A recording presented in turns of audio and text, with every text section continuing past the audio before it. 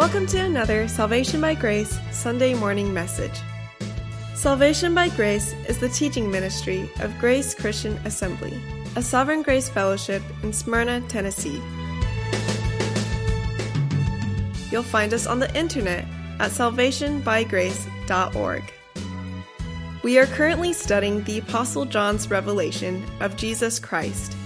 So grab your Bible and join the congregation of GCA along with our teaching pastor, Jim McClarty.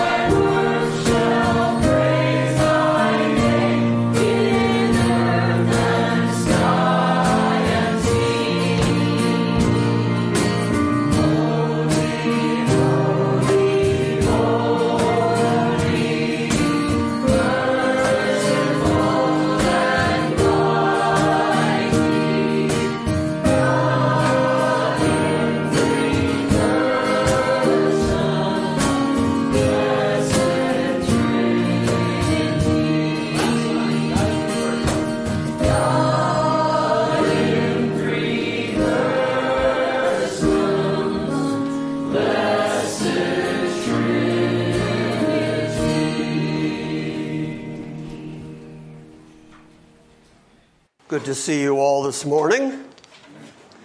Glad that you're all here. Jeff changed the order of the songs this morning, and he said to me, "Oh, well, that song that you had chosen for just before the message, did that go with your message? Is that going to change anything if I move these songs around?"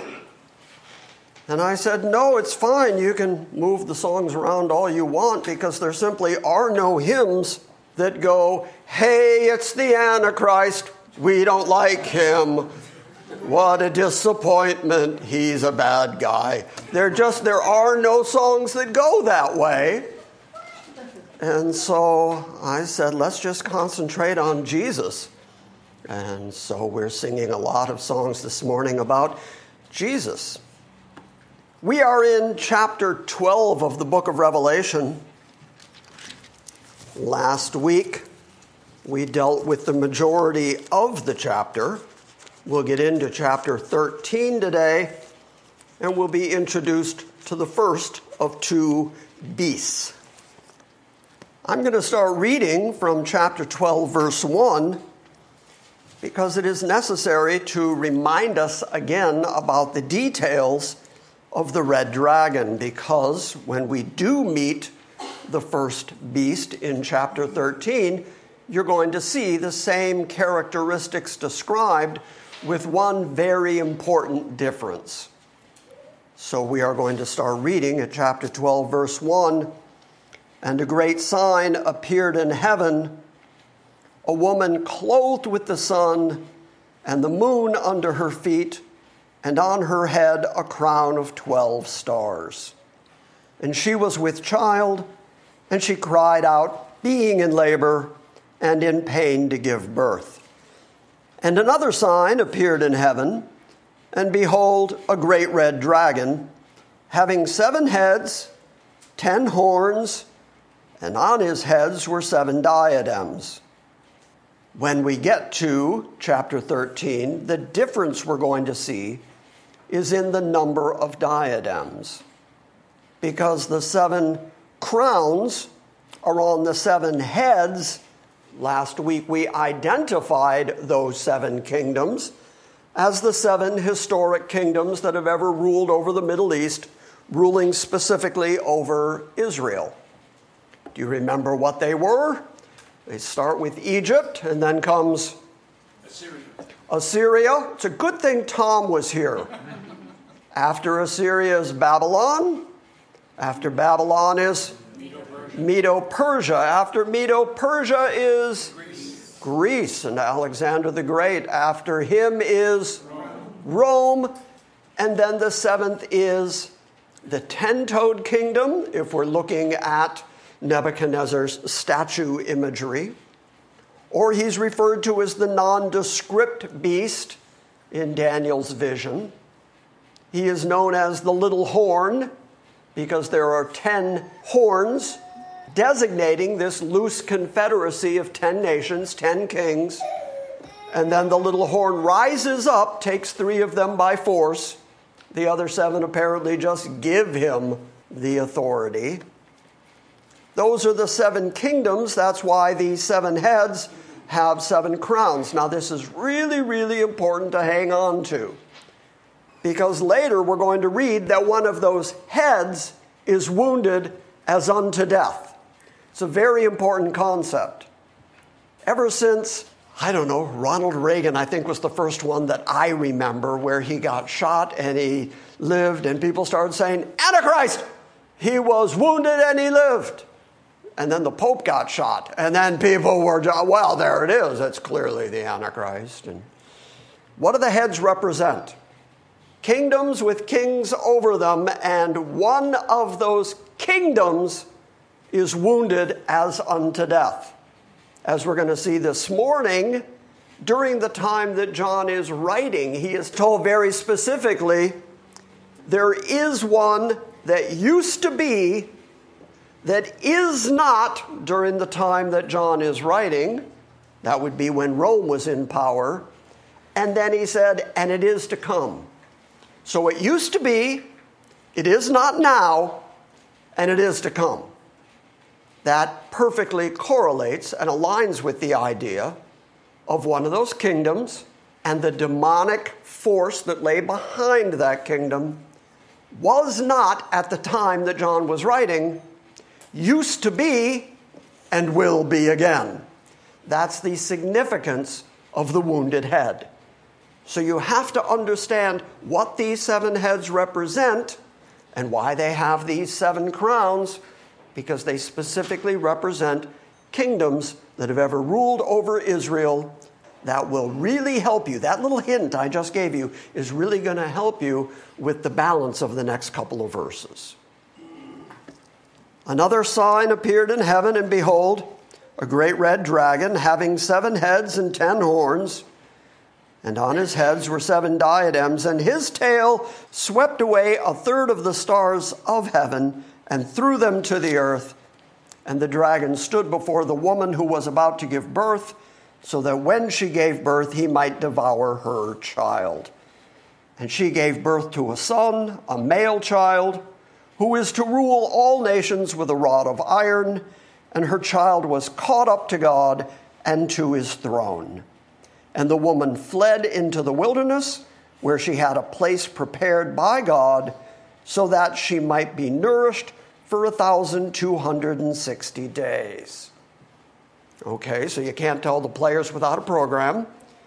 Who is the child here who is caught up into heaven, who's going to come back and rule all the nations with a rod of iron? Who is that? Jesus. That's Jesus. Who gave birth to Jesus? Who is the woman who gave birth to Jesus? Israel. Israel. Who is the red dragon? Satan. Satan himself, the devil and Satan. Verse 7, and there was war in heaven, Michael and his angels waging war with the dragon and his angels waged war, and they were not strong enough, and there was no longer a place found for them in heaven. And the great dragon was thrown down, the serpent of old, who was called the devil and Satan, who deceives the whole world. He was thrown down to the earth, and his angels were thrown down with him. And I heard a loud voice in heaven saying, now the salvation and the power, the dunamis, and the kingdom, the basileia, of our God and his authority, the authority of his Christ, has come. The exousia, the absolute dominance, the sovereignty of God is demonstrated in the fact that his son Christ, who is no longer just a baby in a manger, but coming back to rule and reign, to smash nations with his rod of iron, who returns in a blood-soaked robe and has a name on his thigh and on his vesture that no one knows. But he is King of kings and he is Lord of lords, and he is coming back to establish his kingdom. And when that happens, we're going to see the absolute salvation and the absolute power, the establishment of the kingdom of God, and the authority, the exousia of Christ who has come. Why? Because the accuser of our brethren has been thrown down, who accuses the brethren before God day and night. A major change in the political dynamic of heaven. At this very moment, Satan himself is able, he has access, he can get to God, and he can still accuse you before God. That is why it is so important. John himself says, when we sin, we have an advocate with the Father. And how effective is our advocate? Well, according to Hebrews 10:14, all of those who he died for are perfected forever because of his intercessory work. So our lawyer is really good. In fact, our lawyer is the judge's son. So he has an in into the judge's chambers, and he's there to plead our case on our behalf, because we're not capable of going to God and pleading our own case. After all, according to Isaiah, even our best righteousness is nothing but filthy rags. So really, what have we got to make a case with? What have we got to go to God and say, here, I got you this. I did this for you. I made this for you. Jesus even said that people who argue like that, he's going to say, depart from me, I never knew you. So, You're either going to be on the side where Jesus says, I never knew you, or you're going to be on the side where Jesus is your advocate in the high court of heaven. Choose B. That's a whole lot better. Amen. Yeah. I heard a loud voice in heaven saying, now the salvation and the power and the kingdom of God and the authority of his Christ has come, for the accuser of our brethren has been thrown down, who accuses them before our God day and night. They overcame him because of the blood of the Lamb. I know I talked about that last week a little bit, but I want to underline it. Big bold font, put some extra emphasis on it. Notice that it does not say they overcame Satan because of their hard work. They overcame Satan because of the level of their dedication and how frequently they did righteous things. There's only one way that you can overcome the fiery darts of Satan. There's only one way that you can get over the accusations that are going on all the time in the heavenly court, where Satan himself is accusing you over and over again. And the answer to those accusations is not, yeah, but You don't get to complete that sentence. They overcame him because of the blood of the Lamb. Amen. They overcame him because Jesus Christ was willing to be your substitute, stand in your place, and die vicariously so that you would not have to. He underwent the wrath of God so that Paul could write that we are not appointed to wrath. Everything about Christianity declares the Christocentricity of Christianity, that Christ is the beginning, Christ is the end, the Alpha and the Omega. He is everything in between. Everything we know about our relationship with God has to flow through Christ and his finished work. And had he not shed his blood for you, you have no hope, because you're simply not good enough to achieve the kind of holiness that God demands out of you. The only way to overcome Satan is to overcome him by the blood of the Lamb. And because of the word of their testimony, I told you last week, that is the root word from which we get martyr. It's more than just testifying. It's more than just saying, yeah, I believe in God, or yeah, I believe in Jesus. It is laying down your life for what you say you believe. So the blood of the Lamb was shed on their behalf, and they had the word of their martyrdom because they did not love their life even to the death. Certainly in John's day, at the time of Revelation, as he's on the Isle of Patmos, in the 90s AD, during the time that Domitian is Caesar in Rome, there was a whole lot of bloodshed happening because of Christianity. He knew what he was talking about when he said they had the word of martyrs. Because to say you were a Christian out loud was tantamount to a death sentence. It's a little easier on us here, 21st century Americans. There's nobody waiting outside the door to kill us.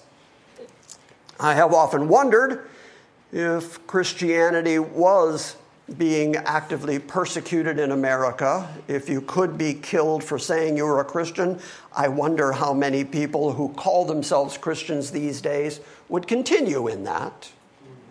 Once you know that Christianity is a death sentence, I wonder how many people will still say, yeah, but that's me. I don't love my life. I love Christ, and I will love him to the death. They overcame him by the blood of the Lamb, and because of the word of their testimony, and they did not love their life even to the death. For this reason, rejoice, O heavens, and you who dwell in them. Look at the contrast here. There's partying up in heaven because Satan himself has been cast out of heaven. He no longer has access to the courtroom of God, and the heavenly realm is celebrating. And during that celebration, the next sentence is, but woe to the earth and to the sea, because the devil has come down to you, having great wrath, and knowing that he has only a short time. It's going to get ugly here on earth. You better hope that you're up in heaven being part of the party group, that you're up in heaven celebrating and worshiping God as God is doing the very thing that God said he was going to do. And we worship him because he is a sovereign God who does all the things that he has ever promised he's going to do. And that's the same reason they celebrate in heaven. They celebrate and worship God in heaven because he is the sovereign who does whatever he wants to do. He sits on his throne doing whatever pleases him, and he is constantly worshiped for being that kind of God. Therefore, we worship him for being that kind of God. Because one of the many things that he chose to do, and that he talked about extensively, was that he chose some people. And he is going to redeem those people because of the blood of the Lamb. Oh, I like a God who's able to say, I'm going to do all my good pleasure, and then has the power, the dunamis, and the authority, the exousia, to actually do whatever it is he says he's going to do. Oh, I like that. I don't like the idea of a God who can change his mind. Because once he got a good glimpse of me, I'm sure he would have. He would have changed his mind instantly and say, I made a terrible mistake here. I chose Jim, and I didn't know he'd be like that. I didn't know he'd act like that or say that or think that. No. Quick, somebody, Michael, come here. Get me an eraser. I've got to get his name out of the Lamb's Book of Life as quickly as possible. Because if it was up to me, I'd completely wreck it. I'd completely destroy it. I'm so glad it is in the hands of an absolutely sovereign God who can do whatever he wants despite me. Amen. And he chose to save me. And that's grace. Amen. Verse 13. When the dragon saw that he was thrown down to the earth, he persecuted the woman who gave birth to the male child. Who did we just say the woman was? Israel. When he's thrown down to the earth, who does he persecute? Israel. Then God intervenes. Verse 14. And the 2 wings of a great eagle were given to the woman in order that she might fly into the wilderness to her place where she was nourished for a time and times and half a time from the presence of the serpent. Time and half a times, 3.5. It's also 42 months. It's also 1,260 days. John is being very mathematic, and he's being very specific to tell you how long this time of persecution is going to be.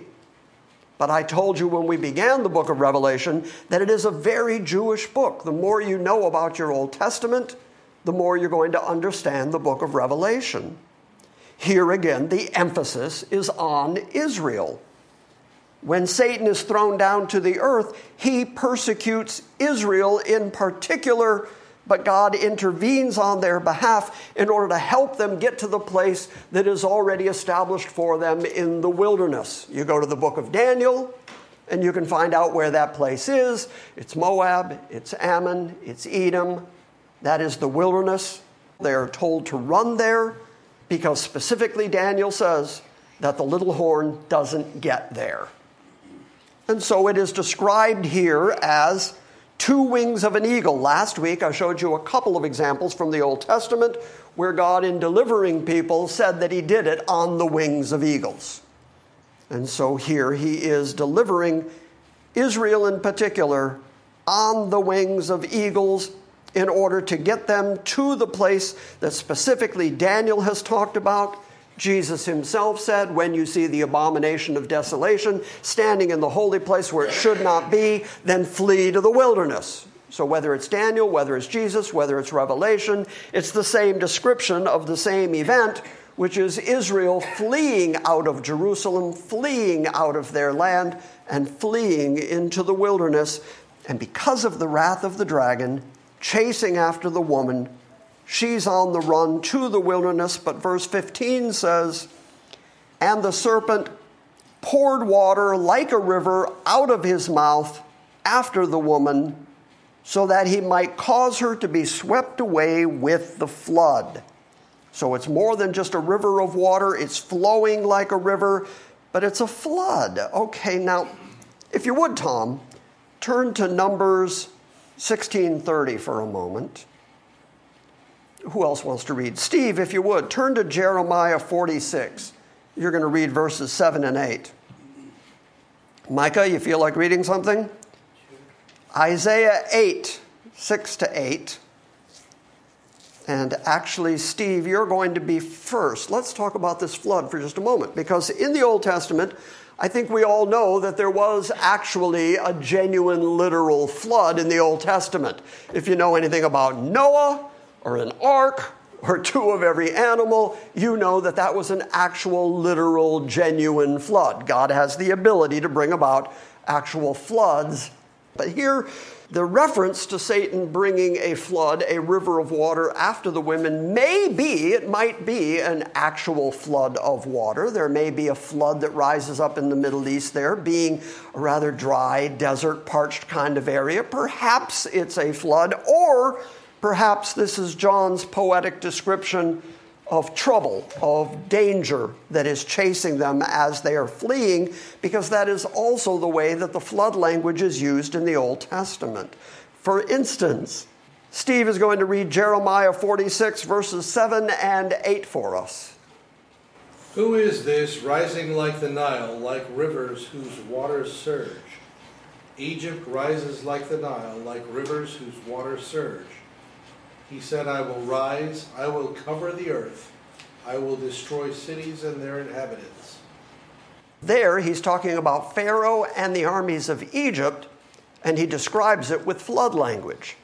He's going to rise and cover the earth. He's going to rise and come against them like a torrent of water. So the Old Testament does describe both a literal flood, in Noah's case, and describe an allegorical flood, as in Egypt's case. Micah's going to read Isaiah 8, 6 to 8, and here again we're going to hear that language of flooding. Because this people hath refused the water of Shiloah that flow gently, and rejoice over Rezin the son of Remaliah, therefore, behold, the Lord is bringing up against them the waters of the river, mighty and many, the king of Assyria, in all his glory, and it will rise over all its channels and go over all its banks, and it will sweep on unto Judah. It will overflow and pass on, reaching even to the neck, and its outspread wings will fill the breadth of the land, O Elaine.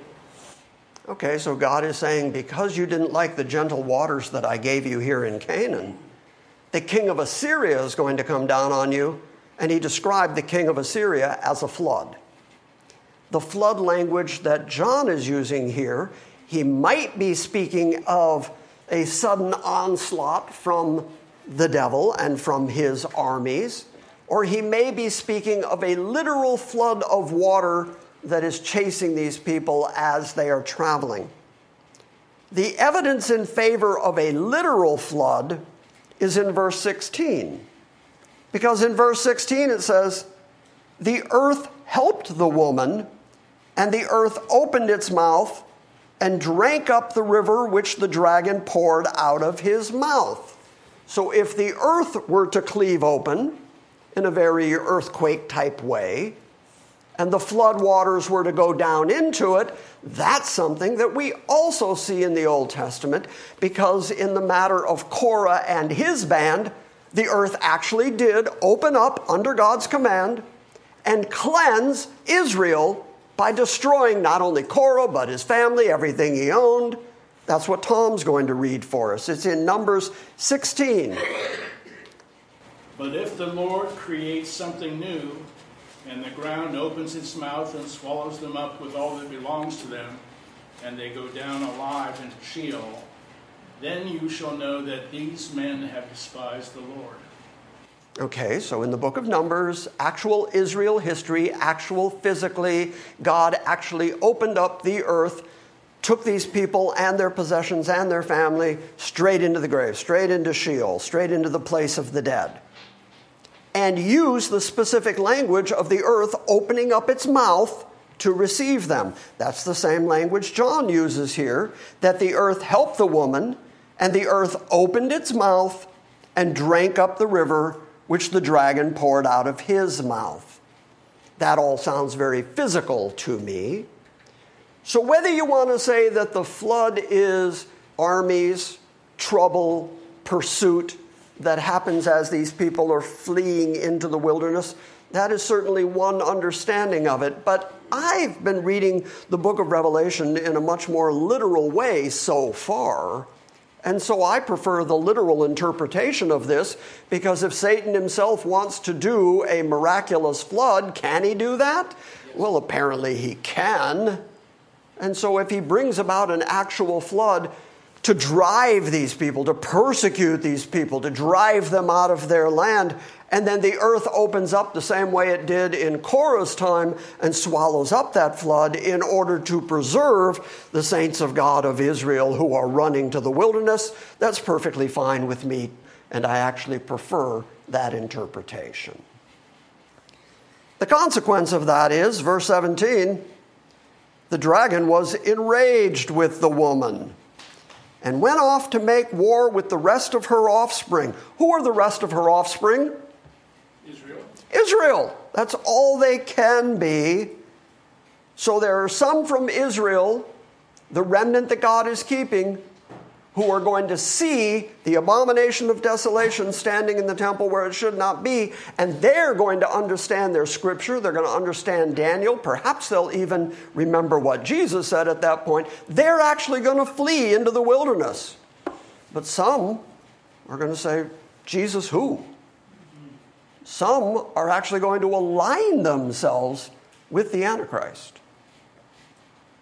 And he went off to make war with the rest of her offspring who keep the commandments of God. Very interesting, because Israel, of course, would be keeping the commandments to this very day. But then part of their description is they also hold to the testimony of Jesus. So the devil is going to persecute Israel. In particular, he's going to persecute Christian Israel. Okay, is there such a thing during this time of trouble and tribulation as Christian Israel? The answer is yes.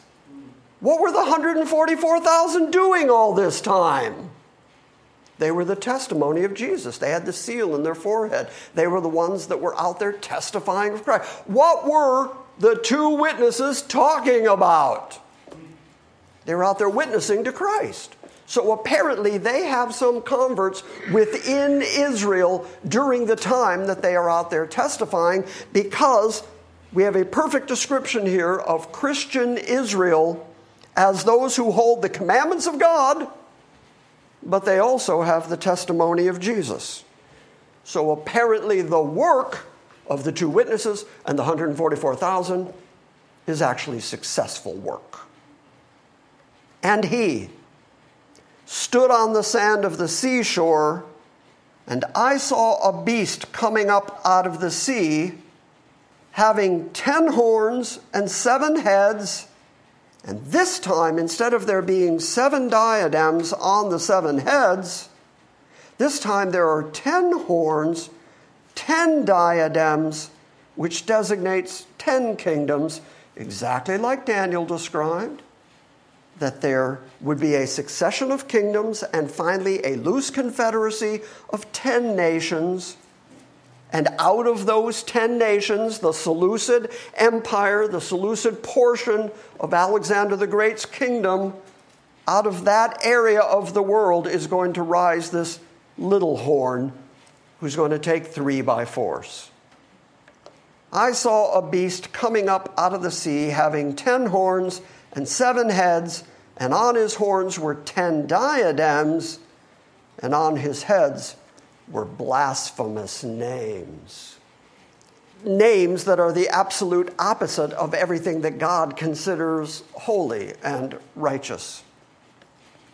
Now that seems like an outrageous statement, that on his heads he's going to have, I mean, he is Satan after all, but on his head he's going to have these names of blasphemy. Let's just take a quick reality check here. Can you think of anything going on in our society right now that the Bible says is blasphemous? Yeah, that was easy. Yeah, in fact, there are things that are currently protected by our political system and called human rights that the Bible calls blasphemous. So when this one rises up, this beast rises up, and he has these 7 heads with the names of blasphemy on his heads, do you think most of the world is really going to be upset by that? No. No, of course not. They are already very accepting of terribly blasphemous things. They're going to be comfortable with it. And in a moment, I'm going to show you that Paul explains why it is that the whole world is just going to accept him.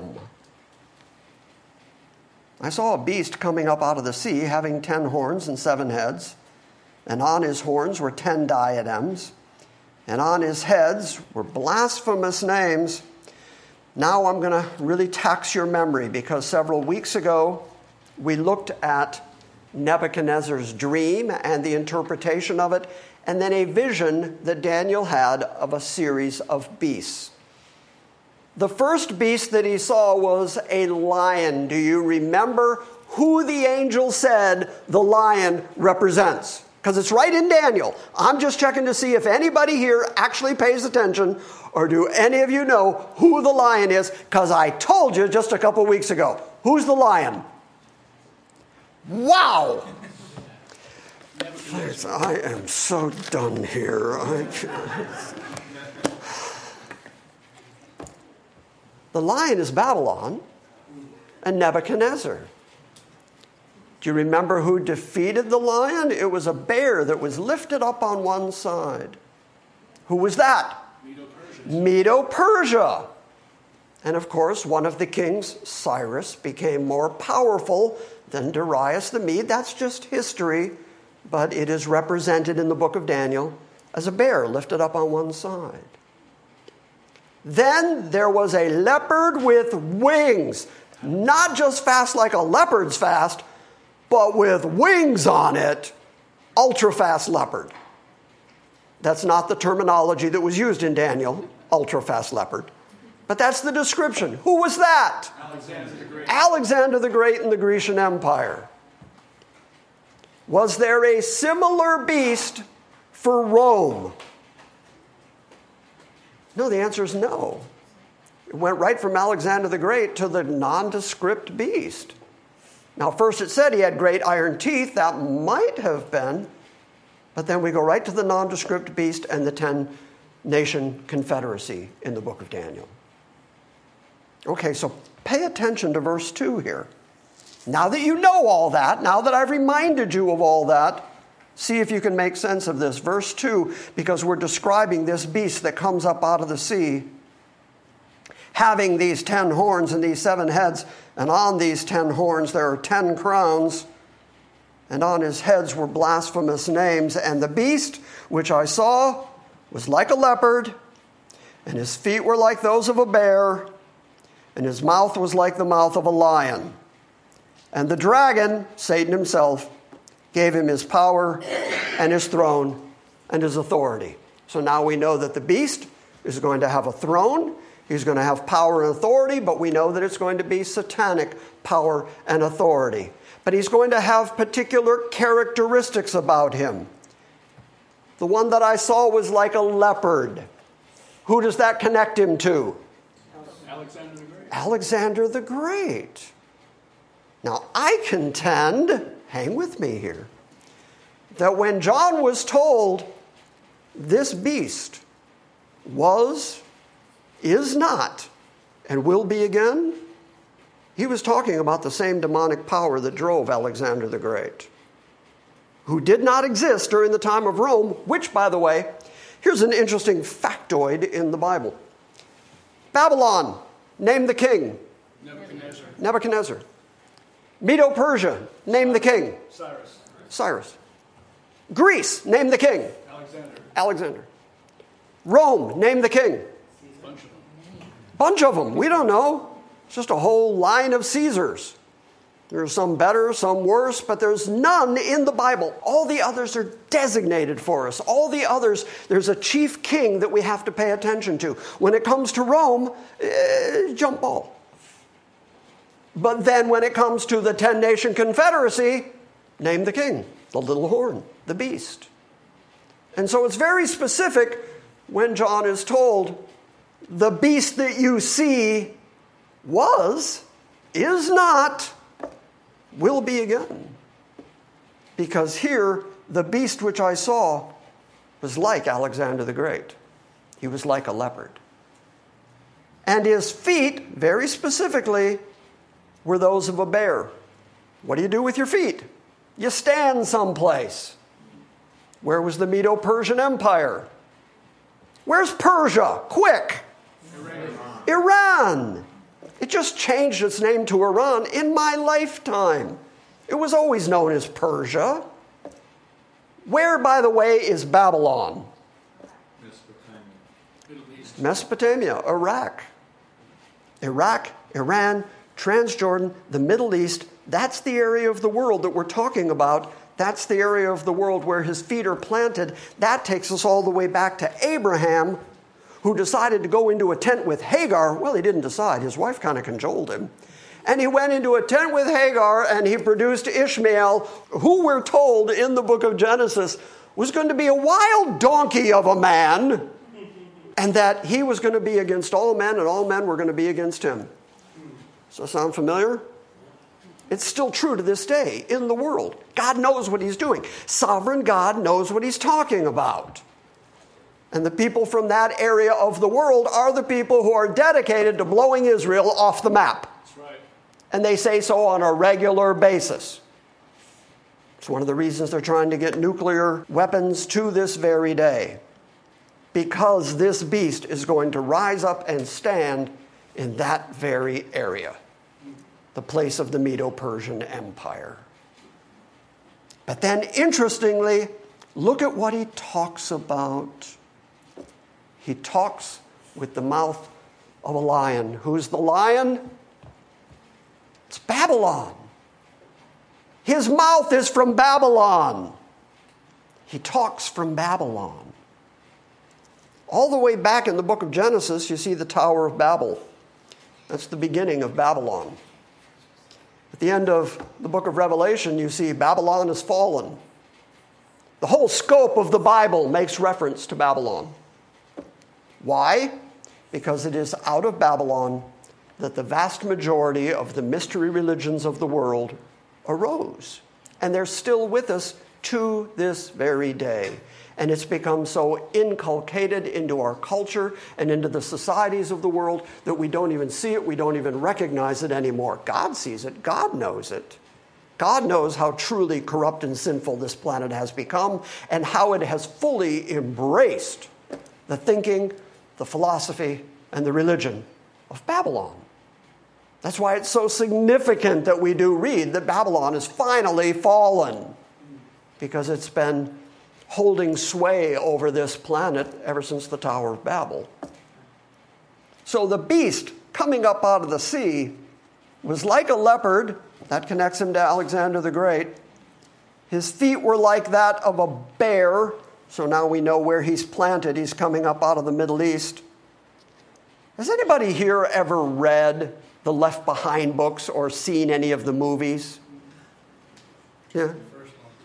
Because they claim that this character is going to rise up out of Europe somewhere. Blonde-haired, blue-eyed, what's the name they gave him? Carpathian or something? Yeah, there's the Antichrist right there, the fictionalized Antichrist. Apparently, the people who wrote Left Behind didn't read their Bibles, which kind of seems like a mistake not to look at the source material before you write a fictionalized account of it. But the Middle East is where he's coming up out of. No surprise, because that is the area of the world that exercises the greatest hatred for Israel to this very moment. His feet were like that of a bear, and he speaks out of Babylon. Of course, he's not going to speak Christianity. He's not going to speak Judaism. He's going to speak mystery religion. By the way, notice that makes him a very spiritual character. I've met many people in my life who say, I'm not Christian. I'm not into that Bible thing. But I'm very spiritual. Well, that's meaningless unless you identify the spirit that is driving your spirituality. And if God is not, if the Holy Spirit is not the spirit that is driving your spirituality, then you've just admitted to demonic influence in your life.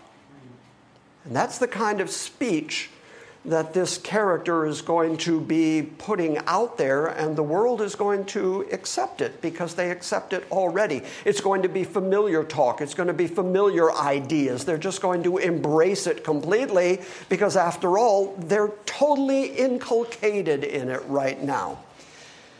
Now then, as we're talking about this beast, who Daniel also refers to as the little horn, every once in a while, I refer to him as Antichrist. So let me be very specific about my terminology. Turn to 1 John, which is just before the book of Revelation. You're going to find the 3 short epistles of John. Turn to 1 John 2 for just a moment. And let me show you that John uses the language of Antichrist and what constitutes Antichrist philosophy and theology. 1 John 2, I'm looking at verse 22. The question is, who is the liar but the one who denies that Jesus is the Christ? In other words, Jesus is the Christ is the truth. That's factual. Anybody who denies it is engaged in lying. So who is the liar but the one who denies that Jesus is the Christ? This is the Antichrist, and the one who denies the Father and the Son. So when John uses the language of Antichrist, anti in the Greek just means substitute or in place of, or to be anti, to be against. So John is answering the question, who is it that's against Christ? And the answer is anybody who denies God and Christ, anybody who says that Jesus is not the Christ, the Messiah, they are against Christ, they are antichrist. In the same book, go over to chapter 4. And this kind of ties into what we were just talking about. Chapter 4, I'm going to start reading at verse 1. Beloved, do not believe every spirit. Boy, there's good advice. There's a whole lot of spirits in the world right now saying all kinds of things, all sorts of tangential voices all over the internet and TV and radio, saying all kinds of wacky things.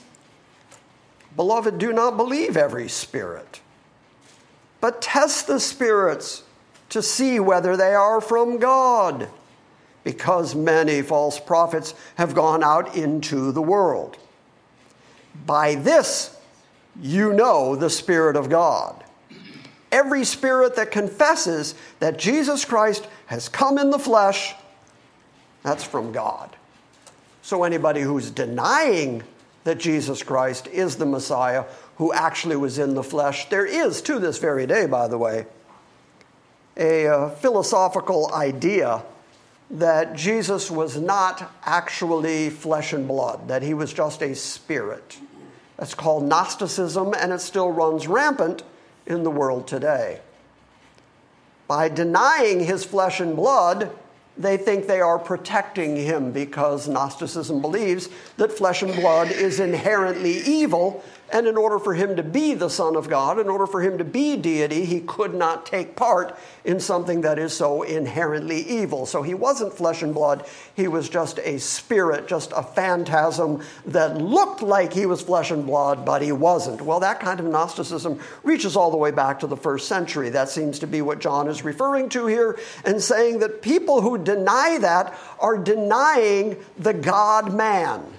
They are denying the fact that he was, in fact, flesh and blood. By the way, if he was not flesh and blood, if he did not take on flesh so that he could be feeling all the feelings of our infirmities, if he did not have flesh and blood, then the crucifixion means nothing, because he didn't actually die.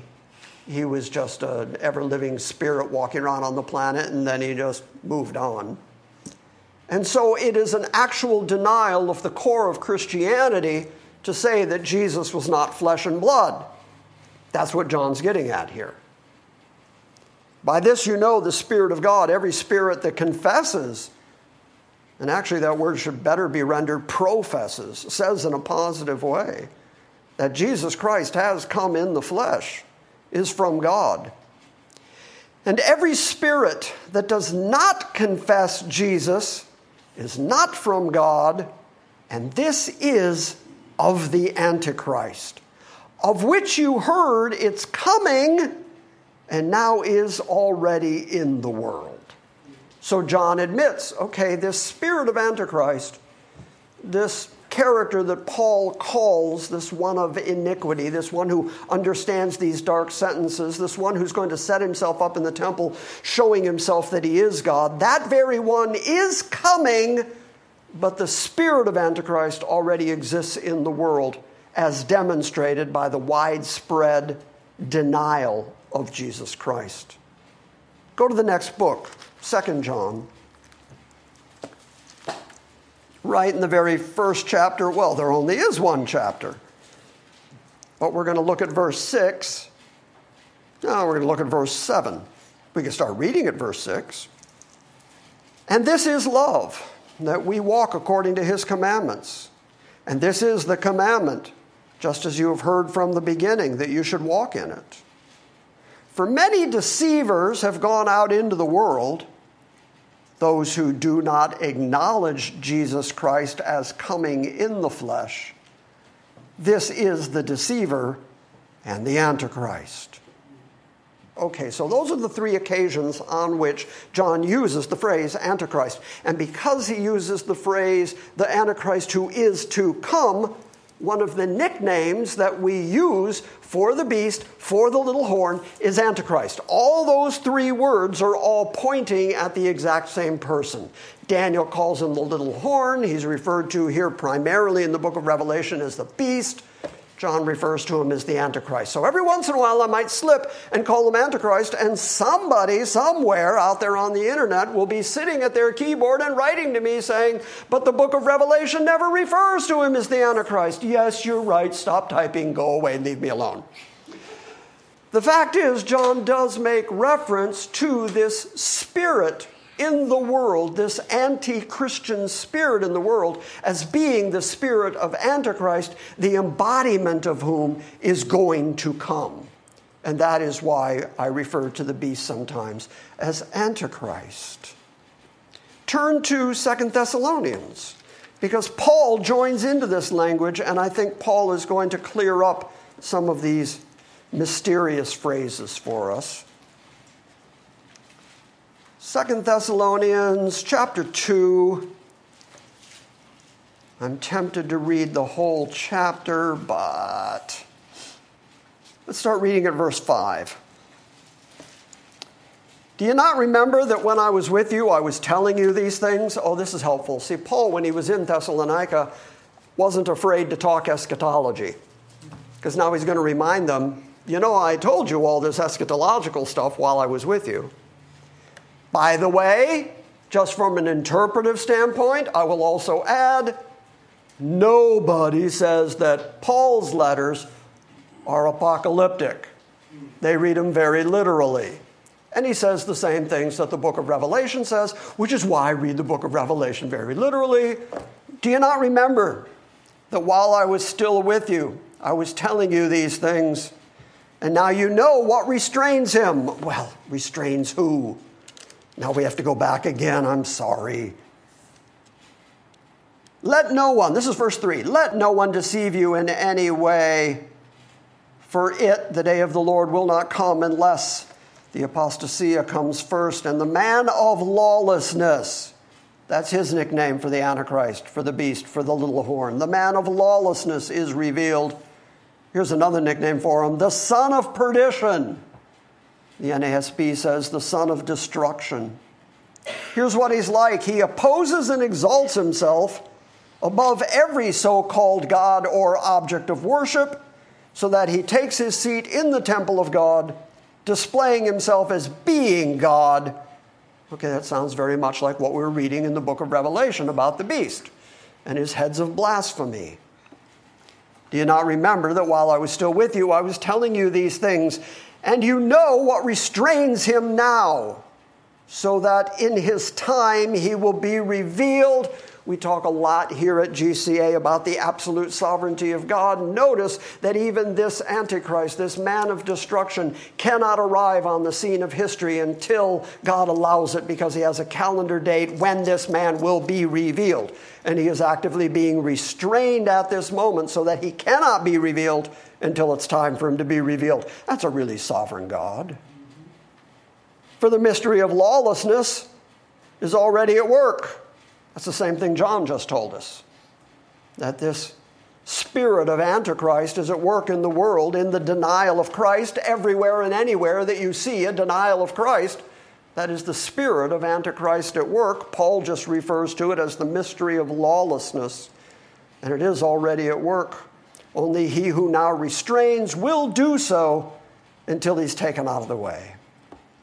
And then that lawless one will be revealed, whom the Lord will slay with the breath of his mouth. Here's an easy one. Has Jesus returned yet? No. If Jesus has not returned, then we have not seen this man of lawlessness yet. And then that lawless one will be revealed, whom the Lord will slay with the breath of his mouth and bring to an end by the appearance of his coming.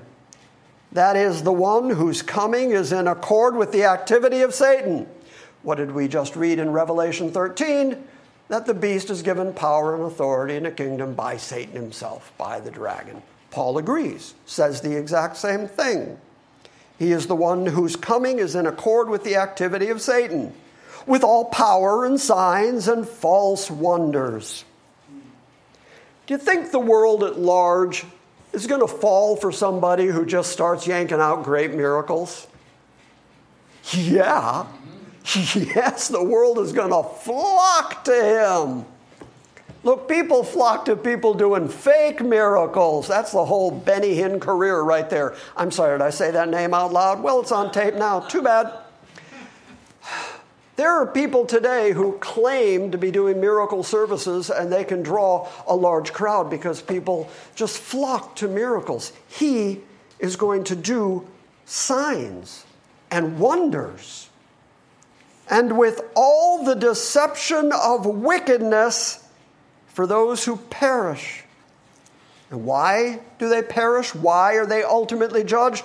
Because they did not receive the love of the truth so as to be saved. What did Paul just say? He did not say they didn't choose Jesus. He said they didn't receive the love of Jesus. Where would they receive it from? From God. God has to grant you, God has to give you the ability to understand your own sinfulness and the superiority of Christ, the redemptive work of Christ. So everyone who's going to be taken in by these signs and false wonders and the deception of wickedness in all those who perish, it's because they did not receive the love of the truth so as to be saved. In a moment in the book of Revelation, if there's enough time left this morning, we're going to see that Satan comes down and persecutes the people on the earth, and then we're specifically told that those people on the earth are all those whose names were not written in the Lamb's book of life since before the foundation of the world. So the book of Revelation and Paul's writing are exactly the same in saying that you have to receive the love of Christ from God. Your name has to be written in the Lamb's book of life. Otherwise, you're going to eternally perish, and you're going to be left here on the planet so that Satan can have his way with you. Again, you don't want to be here for that.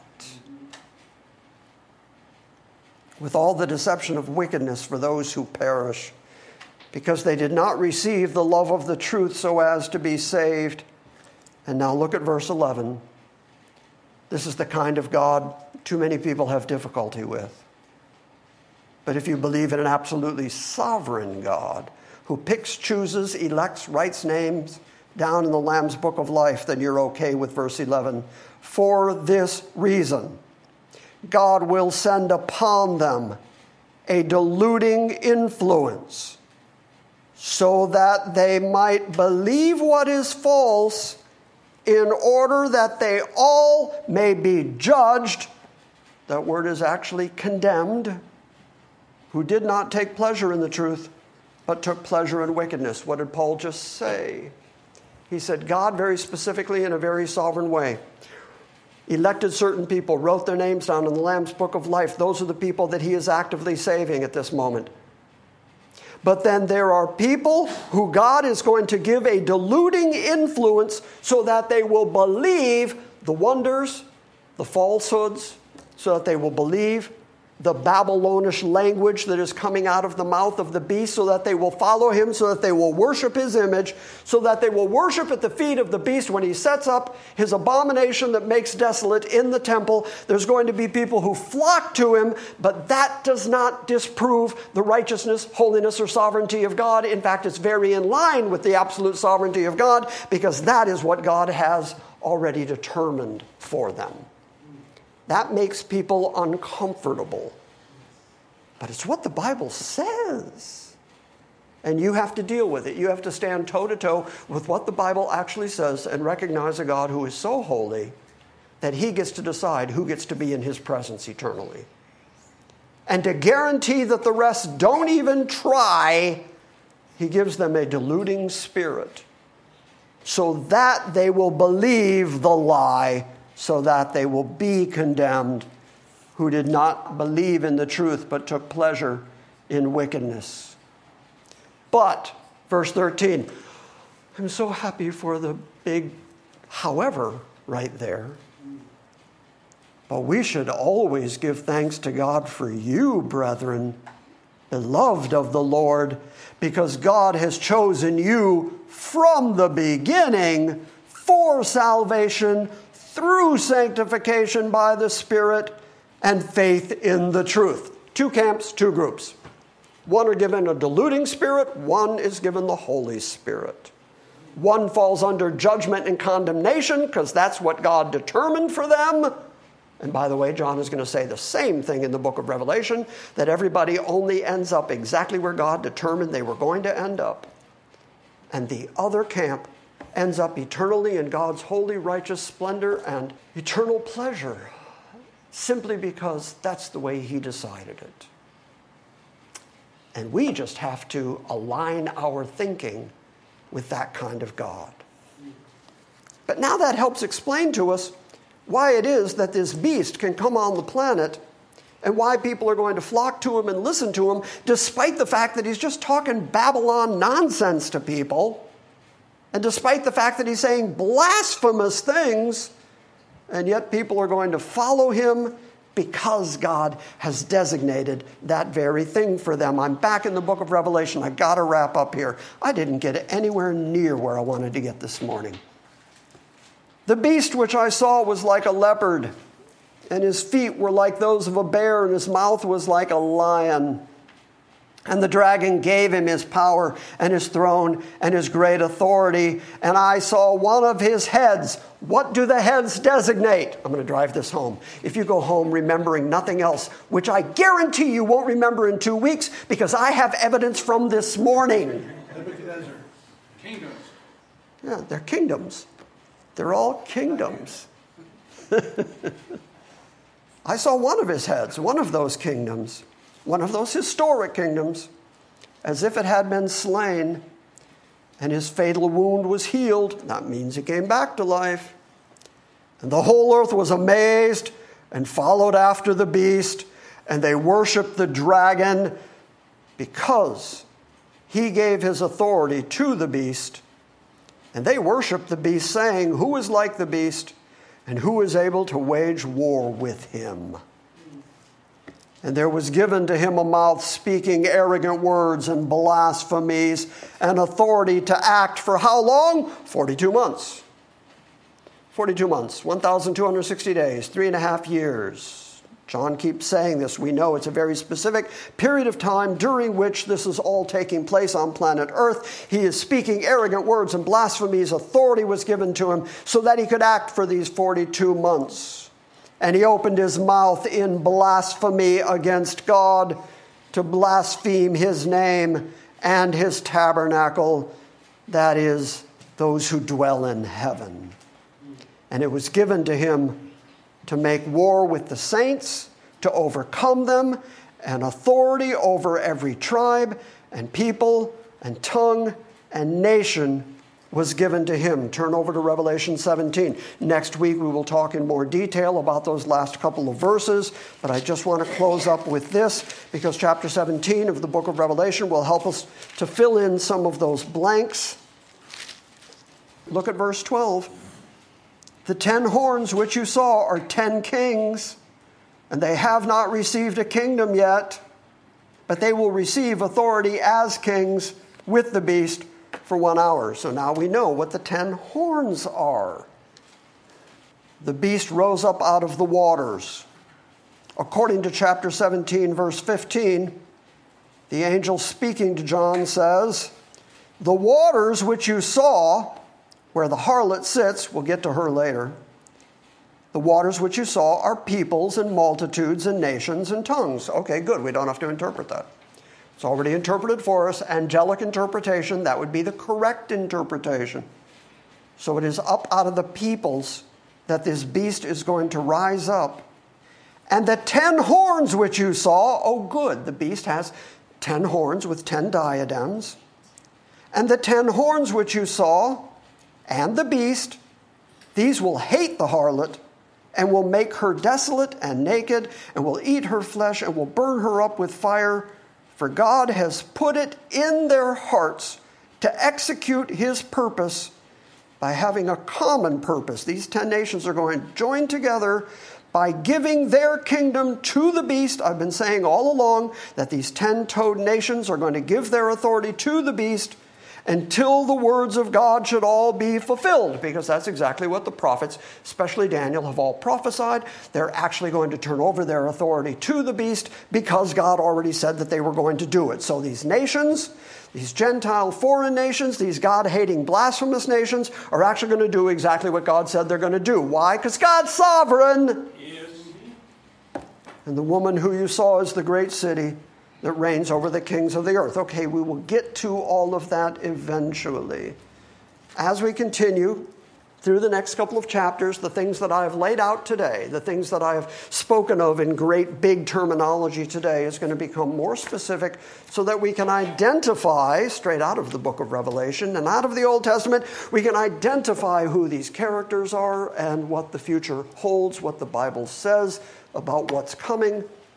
And we don't have to wildly interpret it, and we don't have to make things up. All I'm trying to do in this study of the book of Revelation is show you that you can actually read it for what it says and come away with a pretty good knowledge of exactly what God was prophesying for not only the future of the church, but the future of his people, Israel.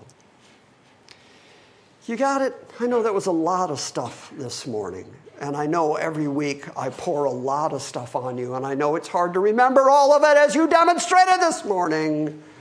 But Babylon, exactly, precisely. But I hope you're gaining something out of this. What you should be getting out of it is, regardless of what comes, regardless of what happens in the future, our God reigns. Our God is sovereign. Our God has told us in advance that this is going to come. Jesus, when he was talking to Israel about their future, said, I told you all this in advance so that when it comes, you would know that I am God. God has already predicted these things. The purpose of prophecy in the Bible is not just to entertain our imaginations. The purpose of prophecy in the Bible is to prove yet again that God knows exactly what he's doing. This is his world, and he can do whatever he wants with it. And he has told us in advance what he's going to do with it. And we certainly see that from history and all the prophecies of history that have actually come true literally and physically. Therefore, I believe the things we've read this morning are going to come true literally and physically the same way the whole rest of the Bible has. And that means You want to be on the side of Jesus Christ. You do not want to be on the side of the beast who's coming. That's right. One of the great hymns in our hymnal is 354. It's a claim we could never make, and Jesus himself not said, "You are my friends." The King of the universe says to his children, "You're my friends," and what a friend he is. 354. And we will repeat the last line at the end.